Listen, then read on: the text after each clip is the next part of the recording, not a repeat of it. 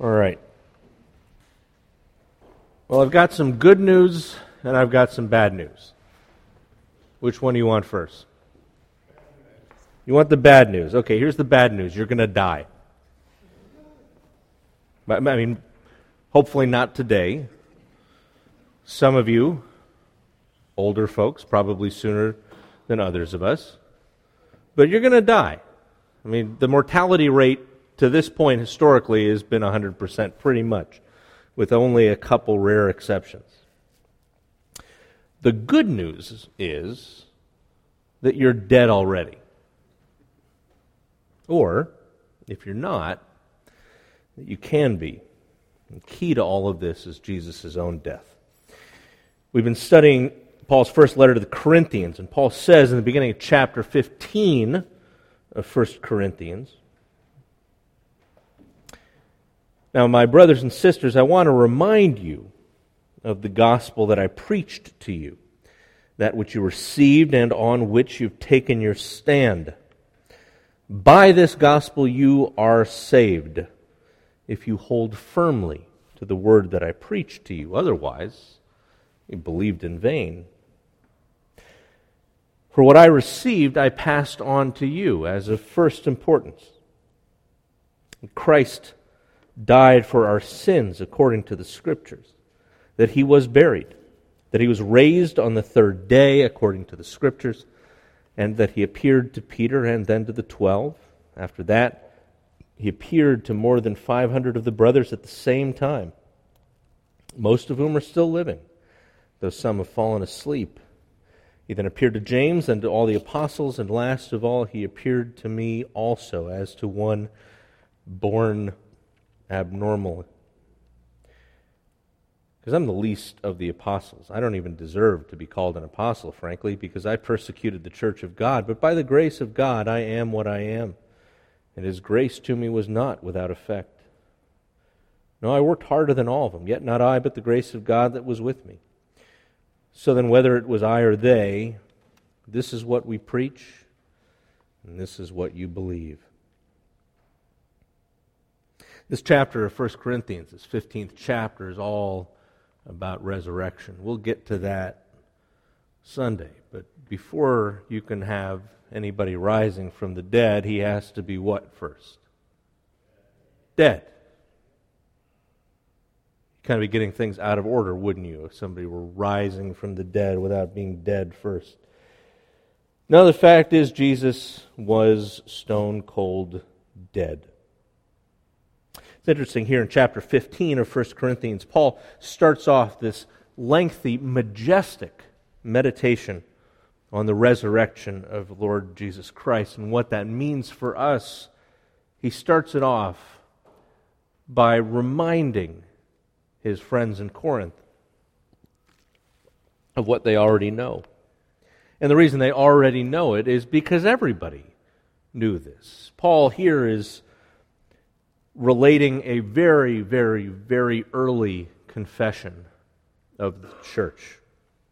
Paul's writing this to the church in Corinth, maybe 25 or so years after Christ's death. But in that time, there has been the opportunity for the church to work up a few statements of faith, to work up a few pithy sayings to summarize what their message is, to get a few worship tunes that got to be earworms and stuck in the head. And so we find from time to time in Paul's letters that his style changes. All of a sudden it's like he's quoting somebody else, because he probably is.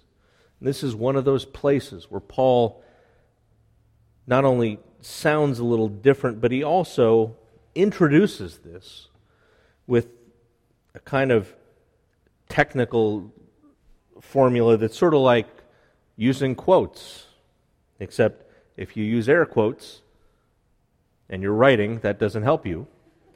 And if you're writing in Greek, you don't have quotation marks at this point.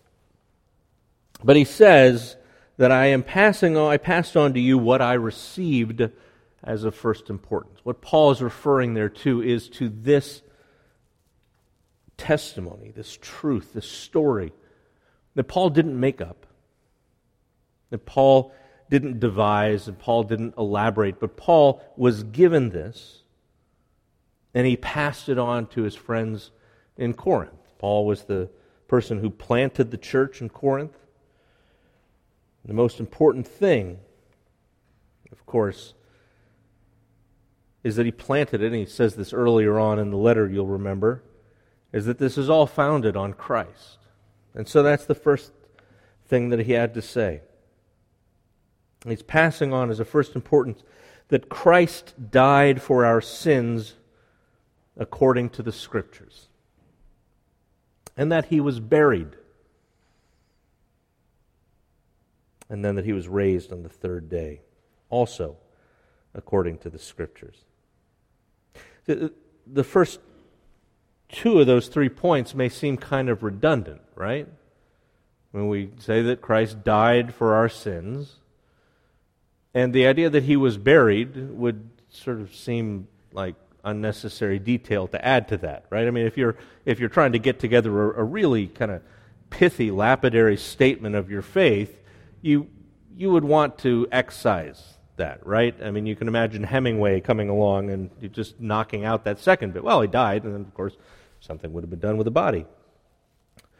One author says it would be like saying, I walked down the street on my feet. Well, of course.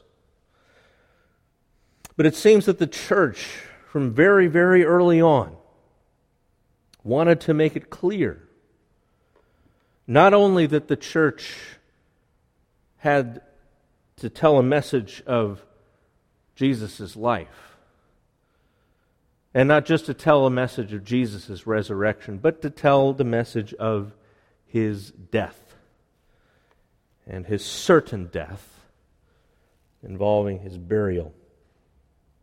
And when you read the different stories of Jesus' crucifixion in the gospel accounts, they have varying details. Sometimes you find out from one gospel writer about certain people being on the scene. Sometimes you'll find out about things that are said from one gospel writer but not another, but they all have a number of elements in common. I'd like to talk about the violent ones. The first, of course, is that Jesus, upon his arrest, is taken to be examined before the Jewish leaders. Well, they are not at all happy with him. They would like to put him to death, but they don't have the authority to. They've got limited authority over practical matters involving the temple and issues of law and disposition of property and family relations and that kind of thing. But if somebody's guilty of a capital offense, the high priest doesn't have the authority to do anything about it. Now, Rome is the authority in Jerusalem that really has the power. And Rome is being represented at this point by Pontius Pilate, who is a ruthless and generally effective administrator. If you want to know how the Roman Empire worked, a good introduction would be The Sopranos. Or, if you don't have that much time, the Godfather movies. Fact is, in the Roman Empire, you're only as good as your last envelope. You get to have power and prestige in the Roman Empire by keeping the taxes flowing up and by keeping insurrection down. So Pilate ended up in Judea because he had gotten promoted. He had proven effective at putting down those who would cause trouble and in ensuring that the flow of tax revenue continued into the emperor. One of the ways that Rome tried to keep trouble down was by making an example of troublemakers.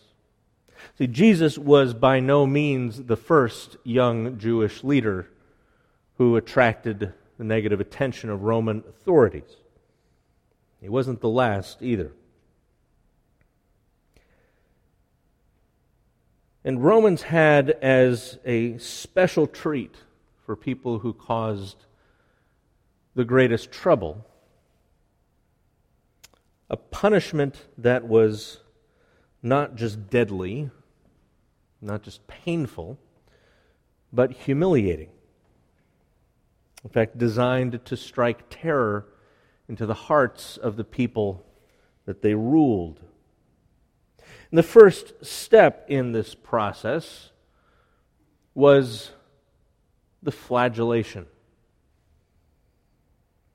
That is to say, the process of beating the condemned person to within an inch of his life.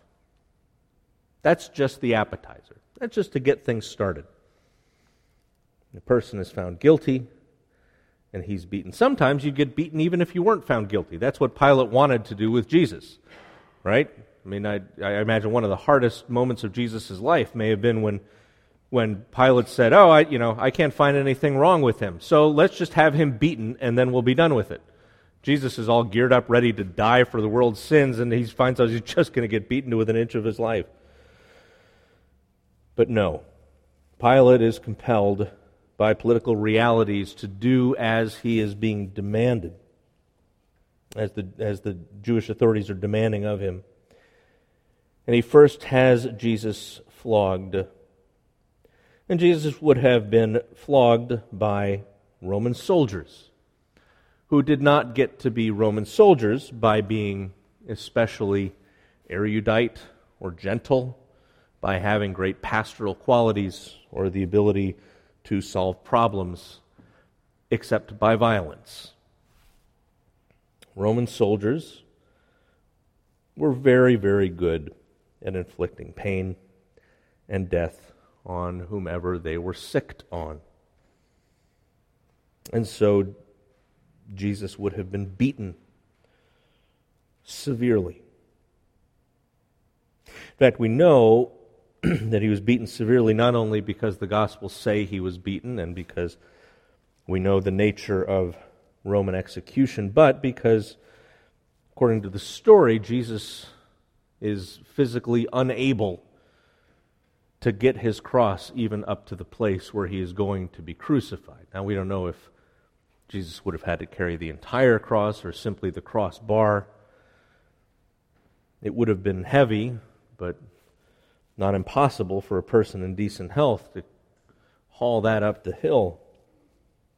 But we know that Jesus fell down and that ultimately this guy named Simon from Libya, who was in town for the festival, was pressed into service and forced to carry Jesus' cross for him. This was not because the people carrying out the execution decided to give Jesus a break.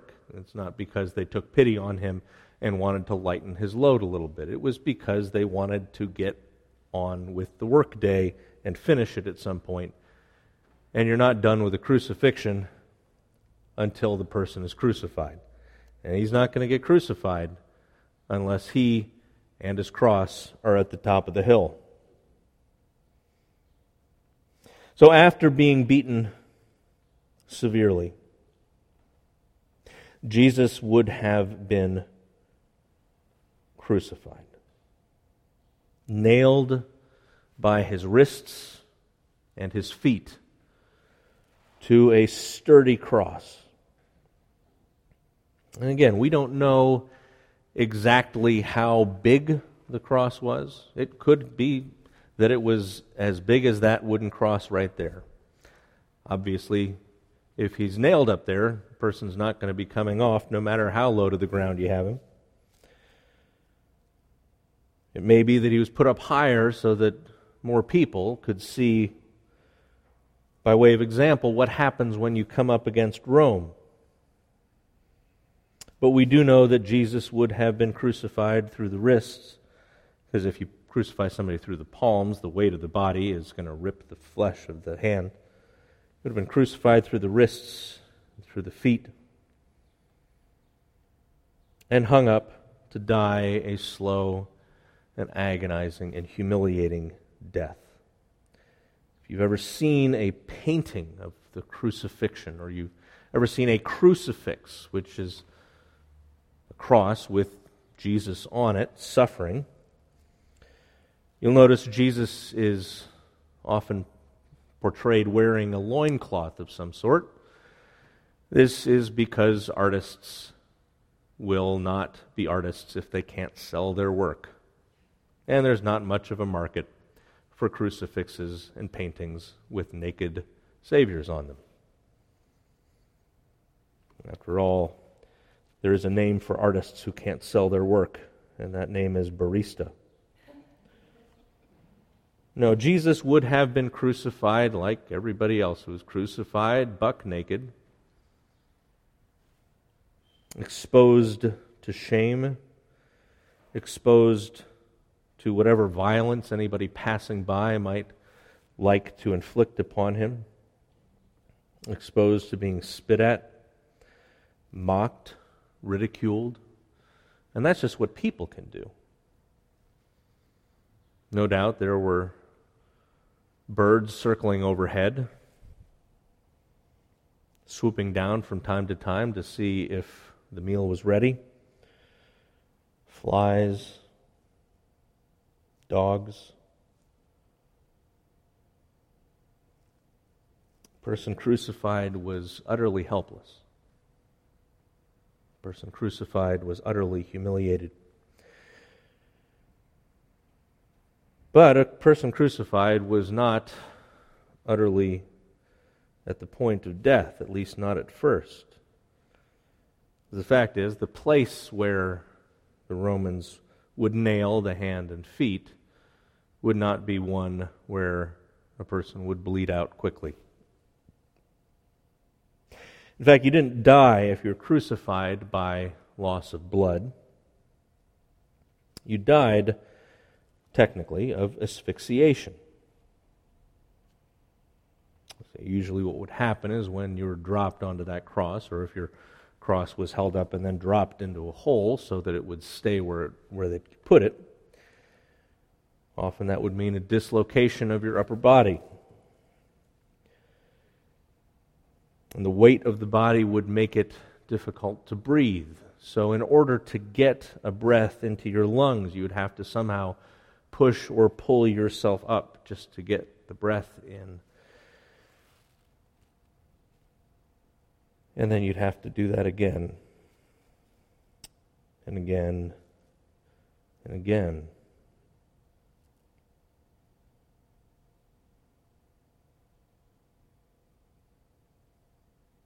Until you simply couldn't do it anymore. Until you were so tired, so utterly spent, that even the will to live that is hardwired into every human being was not enough to enable you to make that last desperate effort. We know that the soldiers who beat Jesus must have done an especially good job of it if they were the same team assigned to the people crucified on either side of Jesus, because those people being crucified were still alive as the sun was about to go down, and Jewish leaders didn't want to have anybody hanging up on a cross at the time, so they asked Pilate, and he politely agreed to break those prisoners' legs. It's really hard to push yourself up to grab a breath if your legs are broken, which is why they quickly died. When they went to Jesus, they found out that he had already breathed his last. Really, all the Gospels say the same thing, that he breathed his last, or he gave up his spirit. The words for spirit and breath are the same in the Greek. Now, the Gospels testify to Jesus' flagellation, they testify to his crucifixion, and they testify to his expiration. Jesus was really and truly dead. John gives us the detail of the soldier wanting to make sure, so he sticks the spear in Jesus' side, and the blood and the water run out. So Jesus, we know from the Gospels, was scourged, beaten. He was crucified. He did die. And then we know that he was taken down from the cross. We have on your bulletin Donatello's carving depicting this mourning over the body of the deceased Jesus. The people who took him down, we know from the Gospels, prepared him to be buried. We know that he was placed in a tomb. We get the detail that it was a new tomb. Nobody had ever been buried there. Jesus was the first. It's these little details in the Gospels that give a little color to the story, but it also, in a sense, forestalls some of the possible objections, right? Well, what if there was a switcheroo with the bodies? Well, no, actually nobody had been buried in that tomb before. Jesus was the first one. Some people would say, well, maybe Jesus didn't really die. Maybe he just, passed out. It's tough to see Roman soldiers being that incompetent. You'd have to believe that they would have screwed up the flagellation so badly that Jesus didn't get softened up enough. That they had messed up the crucifixion so badly that Jesus wasn't set up to be exposed painfully. That somehow people who did this as a matter of course didn't notice that somebody they'd taken down off the cross was not really and truly dead. You'd have to believe that the people who buried him, at a time when people did not go to funeral homes to have the remains of somebody they loved disposed of, when people were personally familiar with the process of taking somebody who was once alive and having that person's body placed in a tomb. You'd have to believe that everybody there was just confused, that they somehow missed the fact that he was just asleep. Now, the Gospel tells us, all four of the Gospels tell us, that Jesus was really and truly dead. They did not bury somebody who was asleep. They buried a dead man. The Gospels also talk about resurrection. We'll get to that in a couple days. All of them do testify to that as well. But they make it abundantly clear that that first precondition for resurrection is met. That Jesus really and truly died. And the significance of that, we're told by the author of the letter to the Hebrews, is that just as in the Old Covenant, according to Torah, according to the law that Joe mentioned in his reading from that paraphrase of Romans, just as the blood of bulls and of goats, of birds, was given by people as they were trying to make their offerings, well, so Jesus' blood was presented, but even in a different way. See, the blood of bulls and goats was presented in the temple that was right there in Jerusalem, that you could see, that you could walk close to, depending on whether you were a male, you could get even closer. If you were a priest, you could even walk up and touch the thing. But the writer of Hebrews says that's just a copy. That's just a shadow of the real temple, the real place where God is truly worshipped in the heavens. And in fact, Jesus' blood opened a way for his people in that real temple, that real place where God is worshipped in the heavenly realms. Just as the blood of a bull or a goat would open a way for people to come and approach God, but only temporarily, Jesus' blood made it possible for people to do that once for all. He said, the writer of Hebrews says, when Christ came as a high priest of the good things that are already here, he went through that greater and more perfect worship space, tent that is not man-made, that is to say, not a part of this creation. He didn't enter by means of the blood of goats and calves, but he entered the most holy place once for all by his own blood, having obtained eternal redemption. The blood of goats and bulls and the ashes of a heifer sprinkled on those who were ceremonially unclean, they sanctify them so that they're outwardly clean. Well, how much more then will the blood of Christ, who through the eternal Spirit offered himself unblemished to God, cleanse our consciences from acts that lead to death, so that we may serve the living God? For this reason, Christ is the mediator of a new covenant, that those who are called may receive the promised eternal inheritance, now that he has died as a ransom to set them free from the sins committed under the first covenant.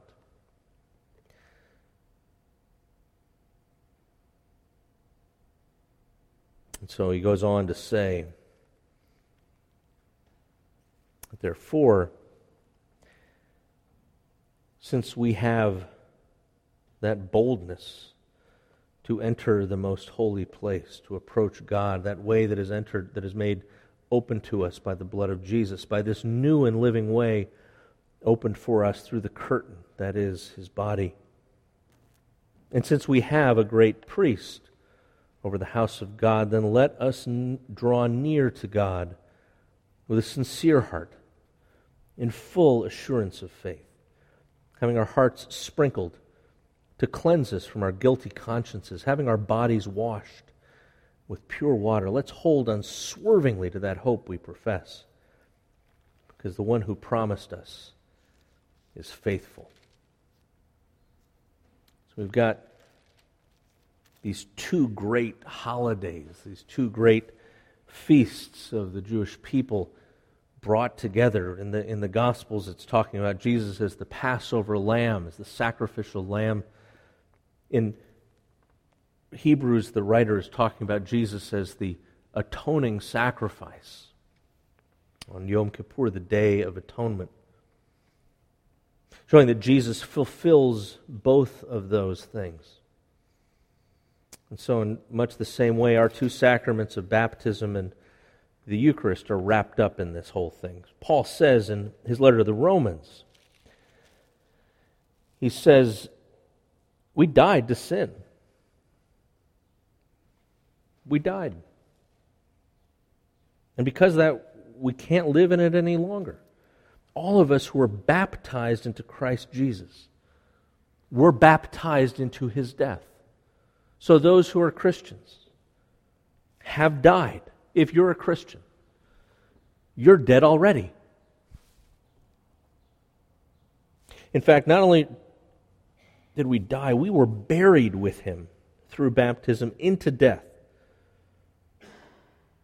But not just so that we'd be dead.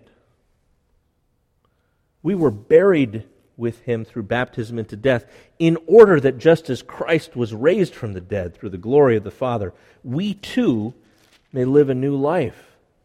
See, if we've been united with him like this in his death, then we certainly will also be united with him in his resurrection. We know that our old self was crucified with him, so that the body of sin might be done away with, that we should no longer be slaves to sin. After all, anyone who died is free from sin. But if we died with Christ, then we are sure that we will also live with him.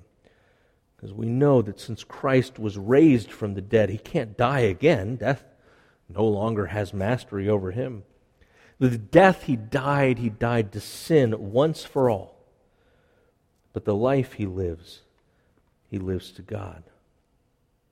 Those of us who are in Christ, those of us who are his people, we have died with him to sin. That enables us to live with him. But the first step, of course, is to die.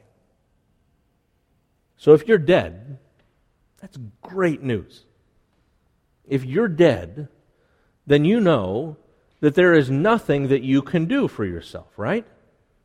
Right? I mean, can a dead body do anything for itself? No. right? It's kind of like a teenager on Saturday morning at about 10:30. You just can't get them to do anything, right? Dead people can't do anything for themselves. So what you're not supposed to do is try to figure out how you can somehow get your act together. No, you need to own the fact that you're dead. One author says that all too often the Christian faith is described as trying to learn how to straighten up and fly right. He said that's not the point at all. The point is not to straighten up and fly right. The point is to recognize that your life has the glide path of a Coke bottle, and a broken one at that. What you need when you're dead is an embalmer, not a self-help book. Or, however impossibly, someone who can raise the dead. So if you're dead, then you've already taken care of the first part. Those of us who are baptized into Christ have died with Him. If you're not dead yet, you can be dead. You can join the rest of us who are. That's also great news, by the way. That death is something you can choose. It's only bad news, the fact that you will eventually physically die, if, of course, you die without being dead yet. And it's also bad news, by the way, if you live without being dead yet. Or if you are dead, if you live like you're not dead yet. Because what Paul says is if we've died with Christ, then we're going to live with Him. And that life, yes, is something that comes later on in full, but it starts now. But again, that's in a couple days. Right now, right here, we're talking about the fact that Jesus died, and that those of us who are in Jesus have died as well. So when we take the Eucharist, when we celebrate communion, as we're about to do, we testify literally with our words to the fact that we are people who believe that Christ died for our sins according to the Scriptures. And we enact this by taking the bread and the wine in memory of the meal He had with His disciples on the night that He was betrayed, the eve of His actual death. When He said to them, "This is my body, which is broken for you. This is my blood of the new covenant, which is shed for you." Every time we eat the bread and drink the cup, we proclaim the Lord's death until He comes, Paul says earlier in 1 Corinthians. That's what communion means. We're dead. We're all dead together. And because of that, we're alive. So will you please stand with me as we recite together these words in the Nicene Creed that God's people have testified to throughout the centuries as we affirm our faith. Then after that, I'll invite you to come up by the center, up where Kevin and I will have the bread and the wine. We have both wine and grape juice. The red is wine, the white is grape juice, the bread is unleavened. Please take the elements back with you down those little stairs and go back to your seat. And then once everybody has been served and we're all back together, then I will read the words that Jesus spoke, and we will partake of the elements together. We believe in one God, the Father, the Almighty, maker of heaven and earth, of all that is, seen and unseen. We believe in one Lord, Jesus Christ, the only Son of God, eternally begotten of the Father, God from God, light from light, true God from true God, begotten, not made, of one being with the Father. Through Him all things were made. For us and for our salvation, He came down from heaven. By the power of the Holy Spirit, He became incarnate from the Virgin Mary and was made man. For our sake He was crucified under Pontius Pilate. He suffered death and was buried. On the third day he rose again in accordance with the Scriptures. He ascended into heaven and is seated at the right hand of the Father. He will come again in glory to judge the living and the dead, and his kingdom will have no end. We believe in the Holy Spirit, the Lord, the giver of life, who proceeds from the Father and the Son. With the Father and the Son he is worshipped and glorified. He has spoken through the prophets. We believe in one holy, Catholic, and apostolic church. We acknowledge one baptism for the forgiveness of sins. We look for the resurrection of the dead and the life of the world to come. Amen.